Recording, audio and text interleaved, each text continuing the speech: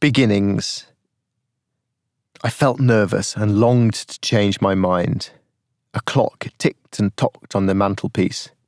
The office smelled of magnolia paint and aftershave. I'm sorry, but I've decided to leave. Oh dear, where are you going? The South Pole. St. Paul's? Lovely school. I never did make it to the South Pole, but it has been a fascinating journey nonetheless. We never know where we will end up, nor even if the destination we aspire to is the best one. All we can do is choose what seems to be the most rewarding turn in the road and see where it leads. I walk across the dewy grass to my shed carrying a cup of tea. My morning commute. I'm going to work on the writing that I love for a few hours. Then I'll pick up my kids from school and perhaps we'll climb a tree together. Ahead of me, the sky was huge and empty, a sea sky. The sun was setting.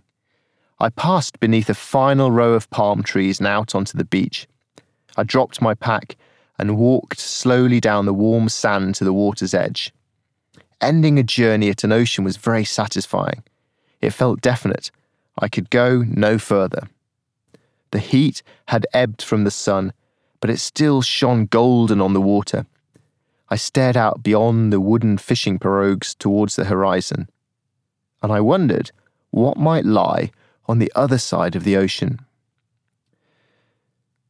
I feel excited rather than nervous as I stir my tea. The end of an adventure is always filled with relief. I'm in McDonald's, the only place in town still open this late. Hard plastic seats, piped pop music, and the smell of chips. A very ordinary setting for a small moment that might lead in an intriguing new direction, though I have no idea what.